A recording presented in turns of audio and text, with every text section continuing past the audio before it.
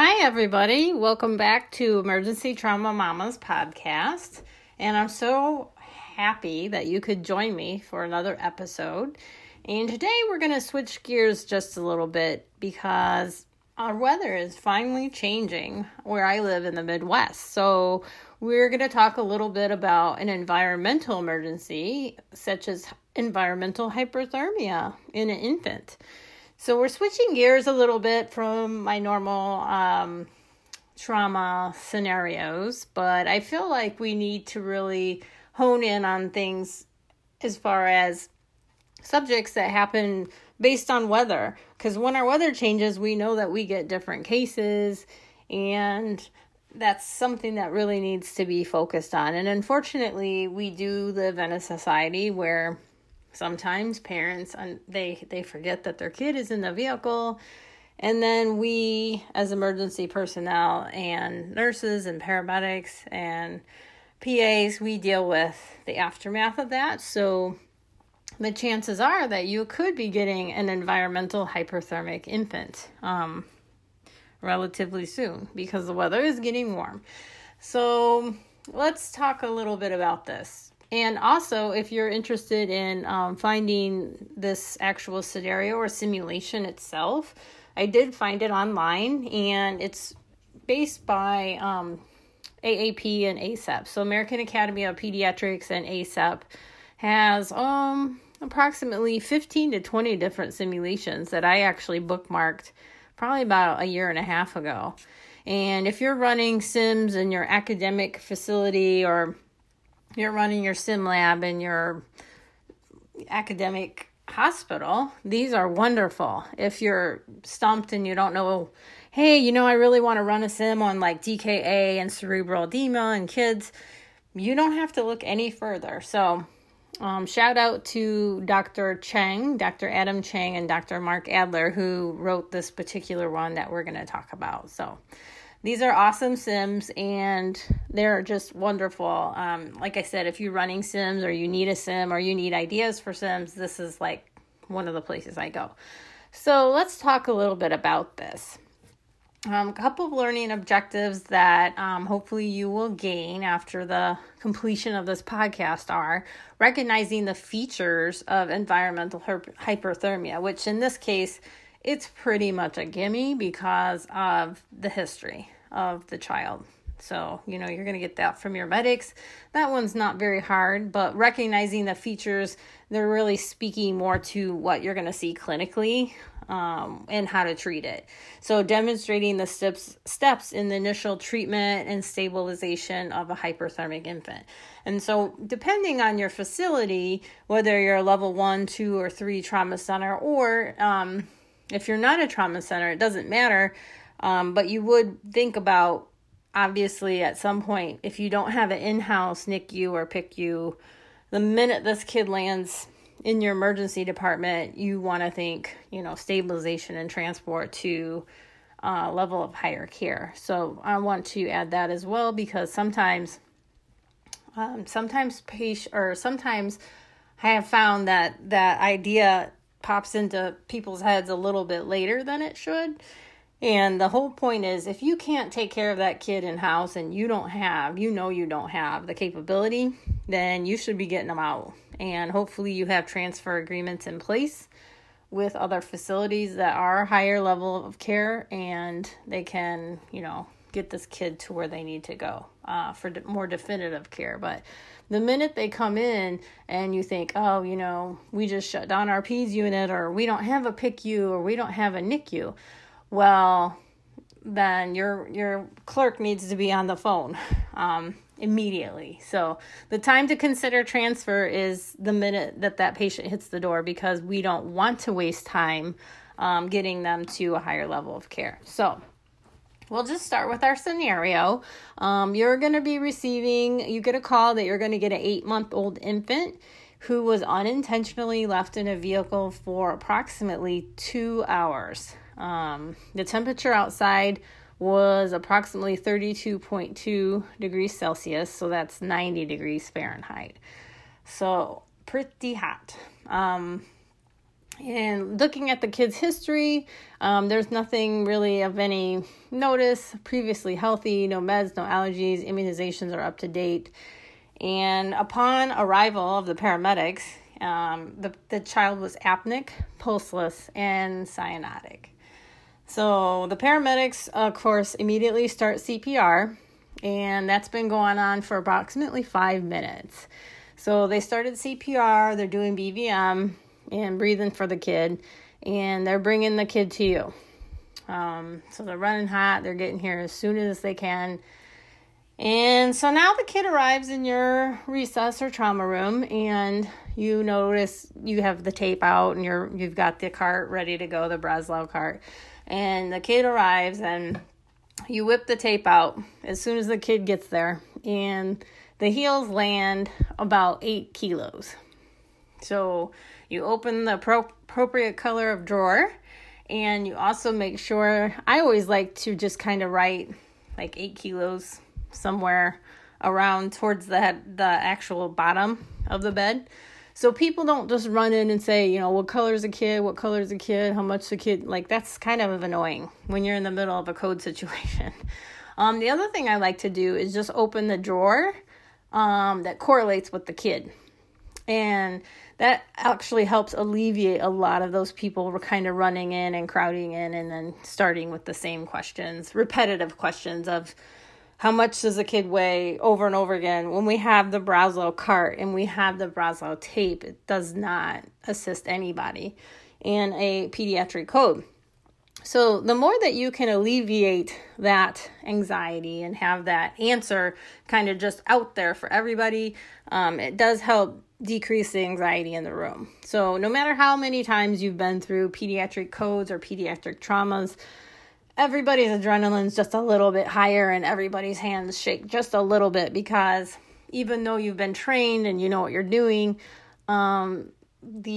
the life of a child hanging in the midst when a kid comes in a full arrest is just, it's different. So I know you all know what I'm talking about. Those of you that have been in those situations. So let's kind of walk through our ABCs. So airway, of course, you're just going to continue BVM. The doc's there. He's going to go ahead and do RSI. The other thing is too, this is an 8-month-old infant. So kind of propping something underneath their shoulders a little bit because their head kind of flops around a little bit. Making sure that OP, make sure that the airway is clear. Making sure there's no secretions or vomit or anything in there. So clearing and suctioning the airway, of course, with kids is always huge because who knows, this kid could have vomited before he passed out. So, of course, you're preparing for RSI, you got the equipment, your glycoscope, and all of your stuff. Your ET tube, everything's on your Breslau cart, tells you what you need, and you're ready to go. So that's the airway. We're going to go ahead and initiate RSI. Your child is still, of course, apneic. Now, though, you're sensing that you have faint pulses because you always want to check central pulses and peripheral pulses, right? Well, in this case, you do have a very, very faint central pulse. And that happened right as the kid was rolling in. Medics were like, hey, you know what? I think I got a pulse here. So that part is good. Very, very good. So moving through the breathing, you're going to go ahead and the doc's going to go ahead and put the tube in. So you're going to auscultate over the epigastrum. You don't hear any gurgling. You can pop your end-tidal CO2 on right away. If you just have the color change initially, that's fine. But just remember, you have to give, 5 to 6 breaths to actually get the color change. So yellow is yes, gold is good. And, but I just like to pop on the end-tidal CO2 monitor because it's more accurate and you can see the waveforms better. So 35 to 45 is normal. You do have adequate chest rise and fall. It's equal, and lung sounds are equal axillary. And you don't hear, you don't suspect it's in the right main stem bronchus, and you're good to go. So you've got a good waveform, end-tidal CO2 is good, and again, you have good chest rise and fall. So tubes in, but we got to address some other things, right? So they weren't able to get a line, of course, because they were supporting the airway and the breathing. And so obviously the secondary nurse is putting the kid on the monitor, and you still have that central pulse, but it's not very strong. And basically the kid is tubed now, and we're going to pop him on the vent. Now, your core temperature that somebody came in and just did a real quick rectal, it's 107.6 degrees Fahrenheit. So that's 42 degrees Celsius. Now you finally do have the kid on the monitor. Now you do see, oh, okay, well, we have more pulse than what we thought. Heart rate's 185, is tubed and vented. BP 62/50, and O2 sat's coming up. Because initially it was just BVM, and now he's on the vent. So it's coming up into the 98-100 range. So now you still have the cap refill is 6 to 7 seconds. So, and you do have a weak pulse. It's centrally, it's weak. It's not real strong. And there is a deficit between central and peripheral pulses, which already tells you that you're in trouble, right? CNS, obviously obtunded, unresponsive. Now we've got paralytics on board too. But even prior to that, when the medics had the patient and they were rolling in, you noticed that there was no movement, nothing really responsive. So probably still give a pediatric GCS score of 3. And now the next thing is establish access, right? Because we have no access. And so with a kid like this, you're not going to mess around with 3 sticks in 90 seconds is what typically we talk about in EMPC in the past. But with the invention of the IO, with the easy IO, with the access, with being able to put that in really quickly, that's the only thing that I wouldn't even mess around peripherally. This kid's in trouble, and you know it. So, and another thing I want to mention too is, I'm not sure where all of you are checking your capillary refill, but I did learn long time ago from a very, very knowledgeable pediatric intensivist to always stick your thumb on the bottom of their heel. Number 1, because it's the most distal point of their body. And number 2, it's just so much more, it's easily seen. You can easily see if it's blanchable and how long it takes actual cap refill. So it is the most accurate. And on this kid, you've got a cap refill of 6 to 7 seconds. And you do have that differentiation. There is a gap. There's a difference between central and peripheral pulses. So we are in trouble. You're able to get an IO in to the left lower extremity, and you're going to go ahead and give your 20 ml per kilo bolus. So the other thing that you notice as you're kind of going through your assessment now, and the secondary nurse is doing all the lines and tubes and getting your labs sent off, we are able to get some blood. You notice that you've got some coarse crackles bilat when you do listen. So, of course, you're going to get a chest x-ray. Abdomen, soft, nothing really going on there. And, of course, the skins are very hot and dry. So that's what you have when you go through kind of the rest of your circulatory status. So one of the things that you want to look at, too, is your pressure. Your blood pressure is 62/50. And so how many boluses do you think you're going to give this kid before you see a change in the blood pressure?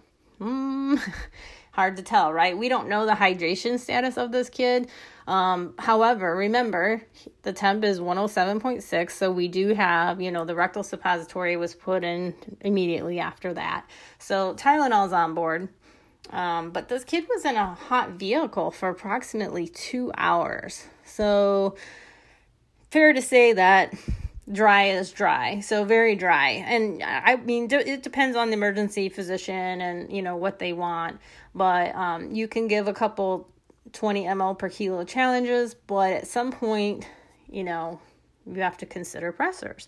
So you want to, consider dobutamine versus dopamine, and primarily a alpha agonist at this point. So that's something else that needs to fall on your radar at this point is how many boluses are we going to challenge this kid with before we start doing other things. And now I want to also add that there are other ways to cool the patient. So, there's cooling blankets, there's ice, you can throw ice in their axilla and their groin.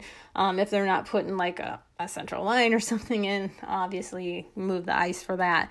But there's other ways to cool the child. So I would be initially I would be doing all of those things in addition to thinking about how many boluses are you going to challenge this child with until you're going to wait to see a response to move to pressors. So moving on to D and E, so disability and exposure, we're going to go ahead and we're going to check our AVPU and our neuro.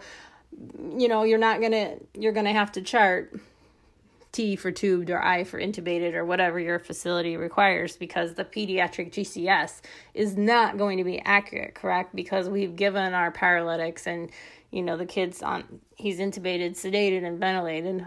We probably didn't need any sedation at this point. We haven't given anything, but we're not going to have an accurate neuro status. So you do need to address it, but you also need to speak to the fact that this kid has, drugs on board. But I'm a big stickler for pupils and really charting that along the way, because here's the thing. We don't know who, what, when, where, how. We don't know what happened before this child was left in a hot vehicle. We don't know if there's other signs of abuse. So if you've got sclera with tiny punctate hemorrhages, you start thinking shaken baby and, head CT and all of those types of things.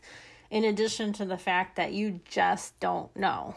In today's world, in today's society, we cannot be sure of abuse or not. So we always, especially with this type of case now, maybe mom was just super forgetful and had too much going on. But check the pupils, check the sclera, look in the ears, look in the eyes, all of those things, and chart it as such. So make sure that your pupils are equal, round, and reactive to light.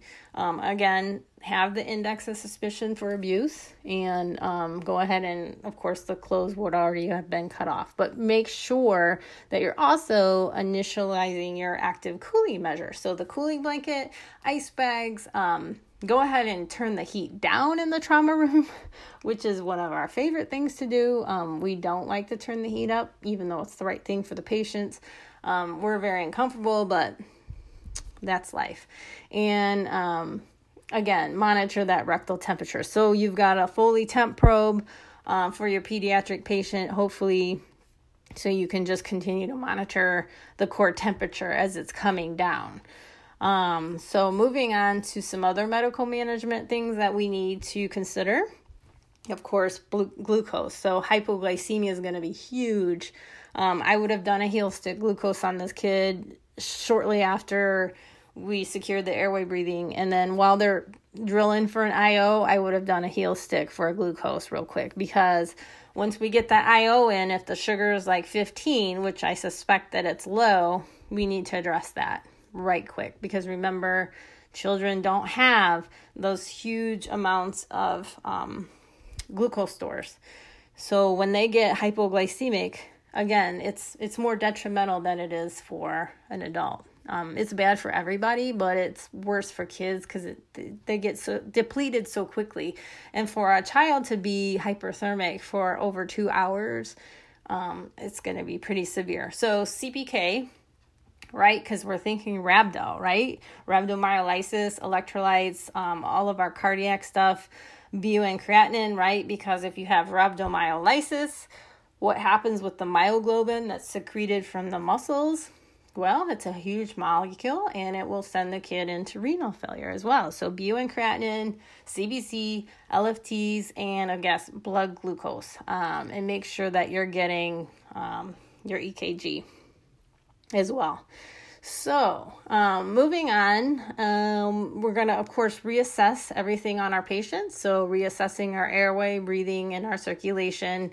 Once you put that fully in, go ahead and send that off for UA because they're going to need to look for myoglobin. And again, renal function if we're starting DOPA. And usually 2 to 10 mics per kilo is usually around the area where they're going to start. And so now let's get our new set of temperature. Our new set of vitals, Our temperature is 105. So we've come down a little bit. Heart rate of 169, respiratory rate tubed and vented, so we're good there. Blood pressure is still 65 over 59. And now we'll say that you've given 2 crystal weight challenges at this point, and you're going to go ahead and move on to DOPA, whether it's 5 to 10 or 2 to 10 or wherever you want to start, usually 2.5, 3. Some will just start at 5 mics, but time to move on because our pressure is not budging. So we filled the tank, but nothing's happening. Now, all of a sudden, your lungs are clear. CNS is unchanged. Drugs are still on board. Cardiovascular-wise, you still have that differentiation. You still have there's a difference between the central and peripheral pulses, and the ones that you do have are weak. So abdomen's still soft, non-distended. You went ahead and put an OG down shortly thereafter that the kid was intubated, of course. And your skins are still pretty warm and hot and dry.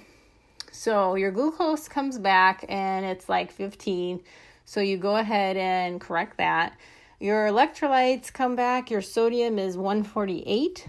Your potassium is 4.6. Your chloride is 110. And your calculated bicarb is 8, and your calcium is 1.01. So now you're going to go ahead and just kind of reaffirm what you already know. But again, we've done some more interventions, so we want to just reassess. And now your child is actually a little bit better, and there is some improvement. Now your core temperature is showing 103.3. That's with the cooling measures and with everything else. Your heart rate is 159. Again, intubated and on the vent, so you're good there. BP is still 63, so you're going to need to do something about that. Oxygen saturation, 98%, 98 to 100, and your sinus tach, no ectopy on the monitor. CNS unchanged, but your cap refill is now 4 seconds. But you still have weak peripheral pulses.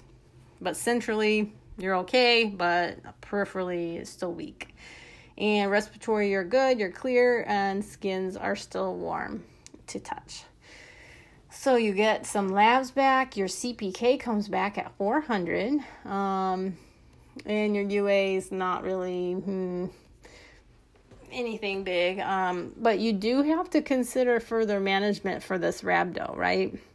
Because remember, again, that myoglobin molecule is so large. It will clog up the renal tubules all day long. So then your kid's in acute renal failure on top of everything else. Again, so your airway, breathing, circulation, your pressure's still hanging around 63 systolic.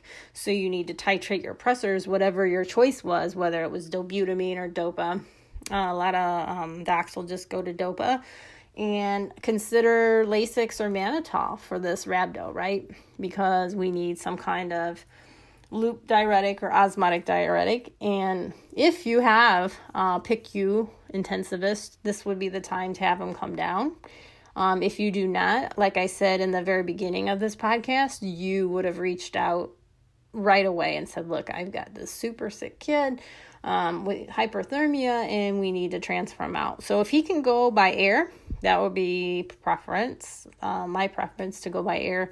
Get him out as soon as possible. If not, if weather was not permitting, then of course he'll have to go by ground. So you kind of make that phone call and the kid is actually becoming more stable. So you're going to arrange for transfer, dispo to the PICU. And your last set of vitals are temperature is 39.2 Celsius. Temp is 102.6. Heart rate 155. Respirators, on the vent. Blood pressure is up to 78 systolic. And, your sats are good on the vent. So Still sinus tach on the monitor, no ectopy, CNS unchanged because we still have our RSI drugs on board. And now your cap refill is 3 seconds. You still do have a little bit of a weaker pulse peripherally, but not as weak as it was. So you're still clear. Lung sounds are clear to auscultation in all fields, so that's good. And your skins, of course, are still warm, but you're not at 107 anymore. You're down to 102. So looking at this case, we did kind of go a little fast. However, some things that you just need to kind of consider that would be some common pitfalls. And for me, having worked at big trauma centers and smaller trauma centers, the biggest thing I think is the consideration for transfer to a higher level of care the minute that the kid hits the door. So no NICU, no PICU, no pediatric intensivist. So we need to get this kid out to a higher level of care, like I said, and they need to go yesterday. So by air or by ground. And again, like I said, most places you already have those transfer agreements in place and the clerk knows who to call to get the approval. And then the physician would have that doc, the MD to MD phone call would happen relatively quickly in order to facilitate that transfer. So that's what really concerns me about these really super sick kids, because they're going to show up anywhere. Just show up in your emergency department tomorrow. So just because you're not a big academic teaching hospital doesn't mean these kids won't come to you, but you do need to know how to treat them. And so that's when you fall back on your Breslau and your PALS and your ENPC and all of that. So thinking about pathophysiologically, what's going to happen to these children is if you don't aggressively, actively cool them, their temperature is going to go up and up and up and up. Again, and if you kind of forget to look at, well, what's the sequela of hyperthermia, which would be, of course, electrolyte disturbances. So even though this child was not having like a lot of PVCs or having like a weird rhythm, potentially that could happen, right? Because your potassium, your calcium, your mag, all of that is going to be altered by hyperthermia. And again, hypoglycemia, I can't speak to that enough because sometimes it just falls off the radar. However, we know that with kids, they don't have that huge amount of sugar storage in their body, so they get depleted very quickly, which is another reason why I say, just get a quick heel stick. You don't need a whole tube of blood. Just get that quick heel stick, and, you can just see what the sugar is really quick. It's just a point of care test, but it's so critically important to these ill children when they come in, because if you don't correct it, you're chasing your tail with everything else. And again, the rhabdomyolysis, which we know can happen quite easily with a child who's been exposed to high temperatures in a very, very hot car for over 2 hours. So very, very worried that if you don't flush them with enough fluids, if you don't support them with getting osmotic diuretic or loop diuretic, then of course they can go into acute renal failure as well. So just keeping those things on your radar. And that is all I have for today. And thank you so much for listening. And good morning, good evening, good night. Take care and have a good one, everybody. Bye-bye.